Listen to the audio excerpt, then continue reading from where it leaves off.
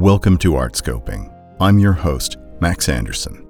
I see the value of the PhD, but I also recognize that higher education, like, frankly, our field, is built on the vestiges of white privilege and elitism.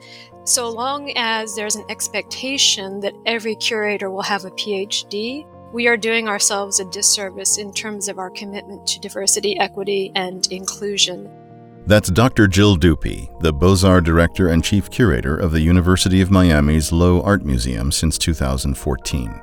She was previously Director and Chief Curator of University Museums at Fairfield University, where she was also an Assistant Professor of Art History. She received her BA in Political Science and French Literature from Mount Holyoke College and her JD from American University's Washington College of Law, graduating summa cum laude.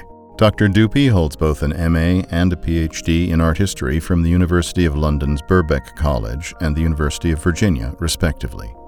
A Rome Prize recipient, her doctoral dissertation was about cultural politics in Bourbon, Naples, 1734 to 1799. Her prior museum experience includes work at the Royal Academy of Arts, the Art Institute of Chicago, the Snite Museum of Art, the National Gallery of Art, and the Wallace Collection. Dr. Dupy is a Fellow of the American Academy in Rome, the Leading Change Institute, and the Getty Leadership Institute. She's a trustee of the Association of Art Museum Directors and is a member of the American Alliance of Museums, Art Table, and the International Women's Forum. Jill, welcome to the podcast. Thanks, Max. It's great to be here. Glad to have you fresh from a break, which you well deserved. And the audience should know you're a triple threat. You're an art historian, a lawyer, and a polyglot, and you're credentialed in ways that fewer and fewer museum directors are these days. Could you share a little bit about how your legal training informs your work as a museum director? Absolutely.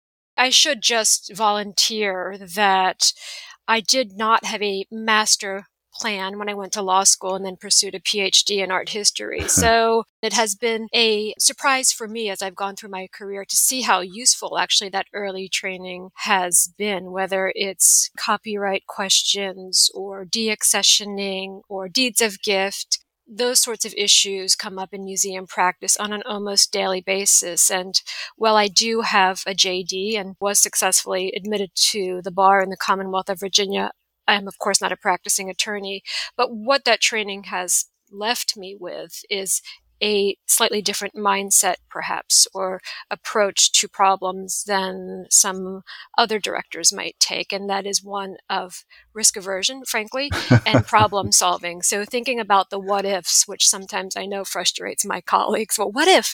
No, it's not going to happen, but what if? So that has been really very useful for me, as well as dealing with problems that are live, not the hypothetical, but the real problems, understanding where the issues lie and not having the answers necessarily myself. There are tremendous experts out there in IP and other things which are certainly necessary to museum practice, but knowing when to call in the experts has also been very helpful for me and is definitely a result of that early training I had. And what about all these languages you have? How does that affect your work? I live in Miami, which is a very cosmopolitan city. It's helpful to be able to communicate with a variety of individuals in a variety of different languages, and Italian in particular was learned while living in Italy. And I think that those sorts of experiences of immersing oneself in a different culture is also really important, both on a human level, but also as a museum director, since our job, as I see it, is in the main to provide fora or platforms for communication, the sharing of different cultures, amplifying different voices, those sorts of things. So familiarity or fluency with foreign language is important, but it's what lies behind it, the understanding of different peoples and different cultures is even more important. You mentioned you're not someone given to using your law degree on the job necessarily, but you can, I assume, give us your sense of some of the biggest looming legal issues that are facing art museums at the moment. I think that the biggest legal issue is really related to restitution, cultural property, culturally sensitive material, decolonizing museums. Those are really important legal questions. And of course, there are very significant ethical issues bundled with those questions as well. But I see them as being incredibly complex, particularly looking forward, prospectively collecting. It's very complicated to grow collections in those fields of culturally sensitive, anthropological, ancient material while feeling confident that you're not stepping on any legal or ethical landmines, crossing any boundaries. So I really see that as an area of tremendous complexity, whether it's African art or ancient Mediterranean material. I think that that's really one of the most pressing and long-standing, frankly, legal issues that continues to face the field today.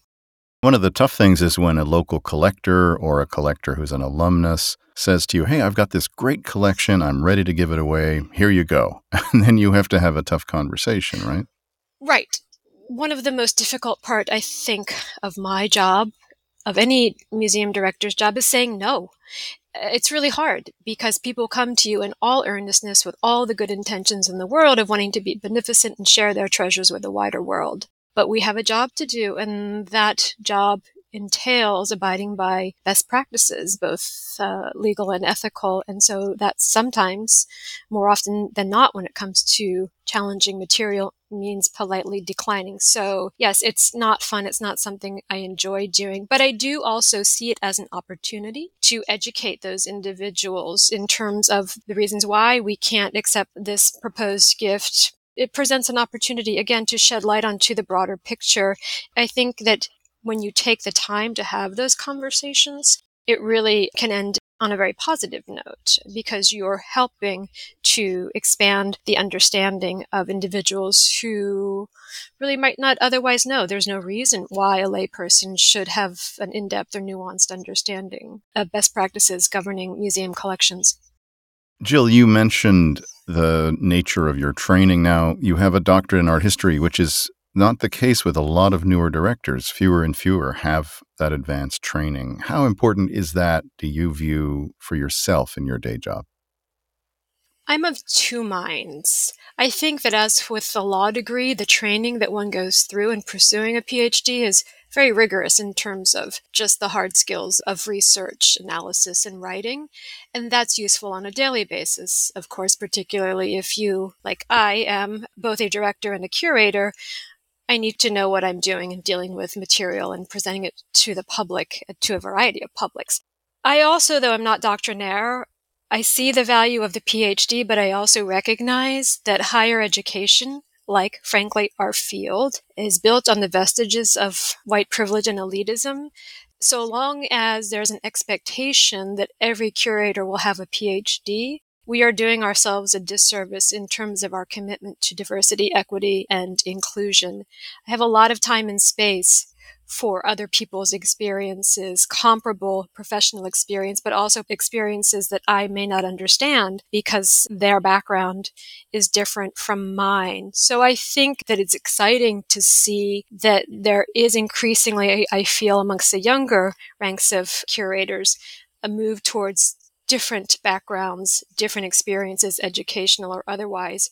But I also feel that, as with any field, there is a place for expertise. It's really important to invite the public to give their opinion on art, to give them a platform for their own voices and to then amplify those voices. I don't want to dismiss or diminish that in any way, but it is also a field that is fact-based. And so I think that there is and always will be, I hope, a place for research at the doctoral level or equivalent.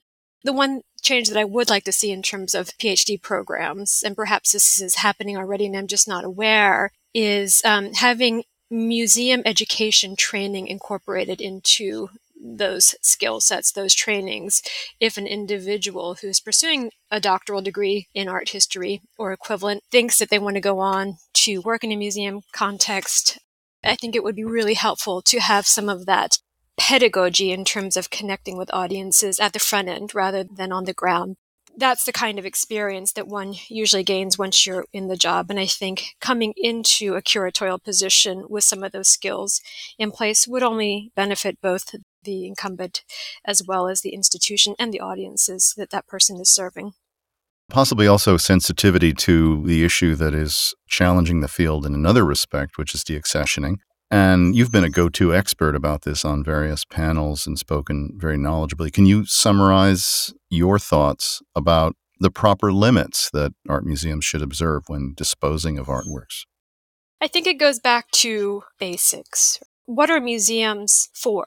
That's a question that I've asked myself a lot over the course of the last 25 years, but almost daily over the course of the past 18 months. And I think that fundamentally, even though museums are all different, we're all different in terms of scope and scale and budget and focus and geography and communities, we're all different. But for those of us who are collecting organizations as opposed to Kunsthalle, who are obviously not collecting, we are, I don't want to call us treasure houses, but we have a responsibility to steward objects for future generations. And this is a tradition, as I know you know, going all the way back to Alexandria, if not earlier, to antiquity and beyond. We need to not lose sight of that. And I also feel that many of the conversations about deaccessioning in the last year, plus in particular, have become confusing when we reduce the conversation to people versus objects. I'm a big believer in both and, not either or. So I don't think that we need to make a choice between being stewards of objects and organizations that serve our communities in deep, engaged, and meaningful ways. I think that the collections must be tools for the programming that we do, the engagement that we do. So it all comes down to me to not forgetting one of our most fundamental purposes is, and that is taking care of the works entrusted to our stewardship in perpetuity, perhaps. That also, in my mind, means not monetizing the works that we hold. And I think that that's another inflection point, too, that has really muddied the waters. The art market, the art world, has really changed the way people see museum collections. There's just no way that you can build a collection, particularly of contemporary art, but even of older art, and not think about values. And I think that that, too, because we have, in some cases, precipitous values, 6, 7 digits for a single work of art, it has increased the stakes and deflected attention away from one of the fundamental purposes of museums. So I am remarkably boring in terms of being a kind of middle-of-the-road person. I really do believe in deaccessioning as an appropriate and important tool for creating and maintaining a healthy museum collection. But I think that we need guardrails in place to prevent the monetization of our collection objects. That is to say, to reduce it to the piggy bank, to paraphrase Stephen Weil, because it's a recipe for disaster, I think, once you start to look at your collection as an asset, a monetary asset, rather than a community asset. You have an unusual mission because at the Low, you have 11 collecting departments and an encyclopedic collection that's rare in its breadth in the state of Florida. As you mentioned, the art world is increasingly focused on art of the present, the value of that art. So how do you go about making use of historical material to both the city of Miami and surrounding counties and the campus itself? That's such a good question. And I think that it's one of the great challenges for encyclopedic museums. How do we take art that frankly may not be relevant to somebody who is not Catholic? They have no reason to understand the lexicon of a Renaissance painting. They're not of European descent. Walk into a gallery filled with paintings from the 14th or 15th century. I think actually one of our students said it best. I don't understand this church art. That was actually a real epiphany for me because, of course, anyone who has studied art history walks in and you get it. You know what you're looking at immediately because you've studied the language. You know the language of art. You know when you see an angel with a lily and a woman kneeling in front of the figure that's the Annunciation and all that implies. But there's no reason that anyone walking in off of the street, particularly someone from a younger generation, should know that, and ergo that painting is irrelevant and meaningless. So I think that it's a really exciting challenge to think of ways to build projects. One of the projects that I've really enjoyed watching develop here at the Low, funded generously by our friend Max Marmer at the Cress Foundation, is called New Stories, Hidden Voices. And I may have that reversed. We've taken a number of our beautiful Cress paintings, put them up online with some information that the user can get by hovering over hot points on the art. So you can understand what the white lily is for, who this person is who is kneeling. So if you want that historical fact-based information, it's there for you. And there's also global context. So the painting that was painted in 1432 in Venice, you understand what was happening elsewhere in the world, which I think is also important, having that broader, more global view.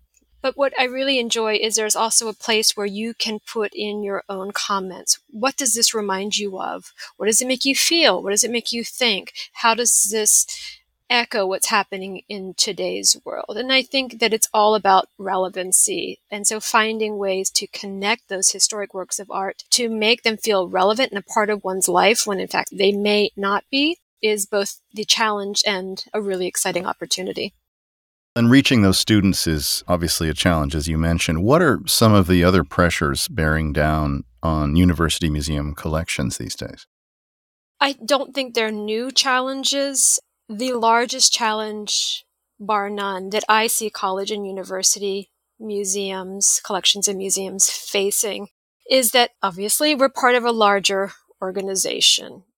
And that means that on many campuses, especially the largest campuses, there are many mouths to feed. And that's the deal you make, right? You're part of this really exciting, really interesting, really dynamic, interdisciplinary entity. But there are also a lot of other units on your campus that need support. Finding that sweet spot where you are understood as being part of the academy and not just an auxiliary or service unit, I think is really, really critical. And that goes hand in hand with establishing for senior administrators in particular, but also members of the broader community, the value that you bring. Again, not just as a frill or something nice to have, but really as a hub for innovation and learning, an accelerator, a sandbox, call it what you will. I think we are all of those things is really important, but also sometimes hard to communicate and convey. And obviously, if the value, and I don't mean monetary, of course, but the value, whether patent or latent, of an academic art museum is not well understood, you're in an incredibly vulnerable position when it comes to crises. So COVID is the crises of all crises, right? When budget cuts were so draconian. What actually gives me great hope and a tremendous sense of relief is that there was not a tidal wave of forced deaccessions on academic campuses from their collections during the crisis, which is, of course, still ongoing. And that's something that I was very worried about, thinking about the economic crash of '09, and Brandeis and the Rose Art Museum, of course, remains the paradigm in that instance of how things can go sideways very quickly. But we haven't seen that, not in any really dramatic way. And I think part of that has to do with the advocacy of the field, the academic art museum field, both through AAMG and AAMD, as well as AAM. And also because of the digital pivot we were all forced to make, it provided many of our colleagues on college and university campuses across the country with an opportunity to shine. I know that on our campus, in those early weeks when the University of Miami had to make this very abrupt and rapid pivot to safeguard the students and the local community, the Low was able to push out digital content almost immediately. We're very, very fortunate to have a Knight-funded director of digital engagement. He's so pivotal in my eyes that he's the acting head of education as well. And with his support, we were able to create really from nothing. We had nothing ready to go, but we were able to start pushing out content immediately, which was the good news story of the University of Miami as other units were gearing up to make that pivot as well. And I think that that was happening on different scales across the country. So to go back to your original question, what's the biggest challenge? I think it's being misunderstood and therefore undervalued, which leaves an institution very vulnerable in all sorts of ways. there's a broad misconception amongst the general public that college and university museums are fully funded by their parent organizations. So we don't have to worry about anything. There's really no accountability, that our bread is always buttered, and that's just not true. Looking at the statistics, the vast majority of academic museums receive around about 50% of their operating budget from their parent organization. The rest is up to them in terms of all of the things that municipals do for revenue generation. As you mentioned, university museums did escape, for the most part, a claim on their collections as assets. That's not so much true of municipal museums, where there are no other distractions for the boards, whereas at a university, the provost has other concerns. So what do you suppose are the pressures that are now facing municipal museums not affiliated with universities in this next chapter? What I've witnessed talking to colleagues who are in the director's chairs at municipal organizations is a more apparent struggle with diversity, equity, access, and inclusion, and getting everyone rowing in the same direction. Because, of course, everyone is on a different place on that continuum. Everyone has different aspirations, different backgrounds, a different knowledge base. But it seems to me that staff tend to be much more ahead of the curve in terms of their just, in my opinion, demand for greater diversity, equity, and inclusion, whereas boards, who tend to be from an older generation, different backgrounds, different context, are not quite there yet. And I think reconciling those positions is a tremendous challenge right now for a number of directors at municipal museums. And it's something that is just not such a struggle for college and university museums, because we tend to be part of more progressive communities with greater activism and greater awareness, in no small measure because we have literally thousands, if not tens of thousands, of people between the ages of 18 and 25 who are really pushing the issue, pushing the conversation. So I think that that's one of the most significant differences that I have seen. We have many of the same challenges in terms of deaccessioning, though to your point, I feel like actually, to my great surprise, frankly, the municipal museums have had more serious struggles with deaccessioning pressures than the embedded institutions in this last 18 months or so. And you have various roles as a leader in the field, among them as a trustee of the Association of Art Museum Directors. You are also co-chair of the Task Force for the Protection of University Collections. One of the issues around protection is the field of art history, which feels like a very protected preserve to this day. And I'm curious what your thoughts are about how the field of art history can, in fact, attract more people of color. Such a good question. I hate to cite pipeline because I know that's kind of the knee-jerk reaction, but I think the pipeline's so incredibly important. And for me, pipeline starts really kind of in the pre-K years. I mean, it's great that there's an emphasis on diversifying or providing high-quality educational opportunities for people of all backgrounds in secondary, middle school, and high school. But I think that we need to start even sooner where possible. Of course, that's far beyond the capacity of most, if not all, museums. So what can we do, or what can art history programs do? Going back to your earlier question about how important the PhD is, I think that that's something that those training programs, as well as directors and chief curators who are hiring, need to reflect upon critically. What are we looking for? What is the framework of our institution? It's been really eye-opening for me to think about how white privilege, and for those people who don't know me, I am a white woman, how white privilege really informs and permeates so much of what we do at every level, including training programs in art history or any other discipline, I think, that is more traditional in nature. So creating space, not only space for broader research in areas that may not really fit within the confines of classical small c or traditional art history is important, but I also think making space for different approaches and methodologies is just as, if not more, important.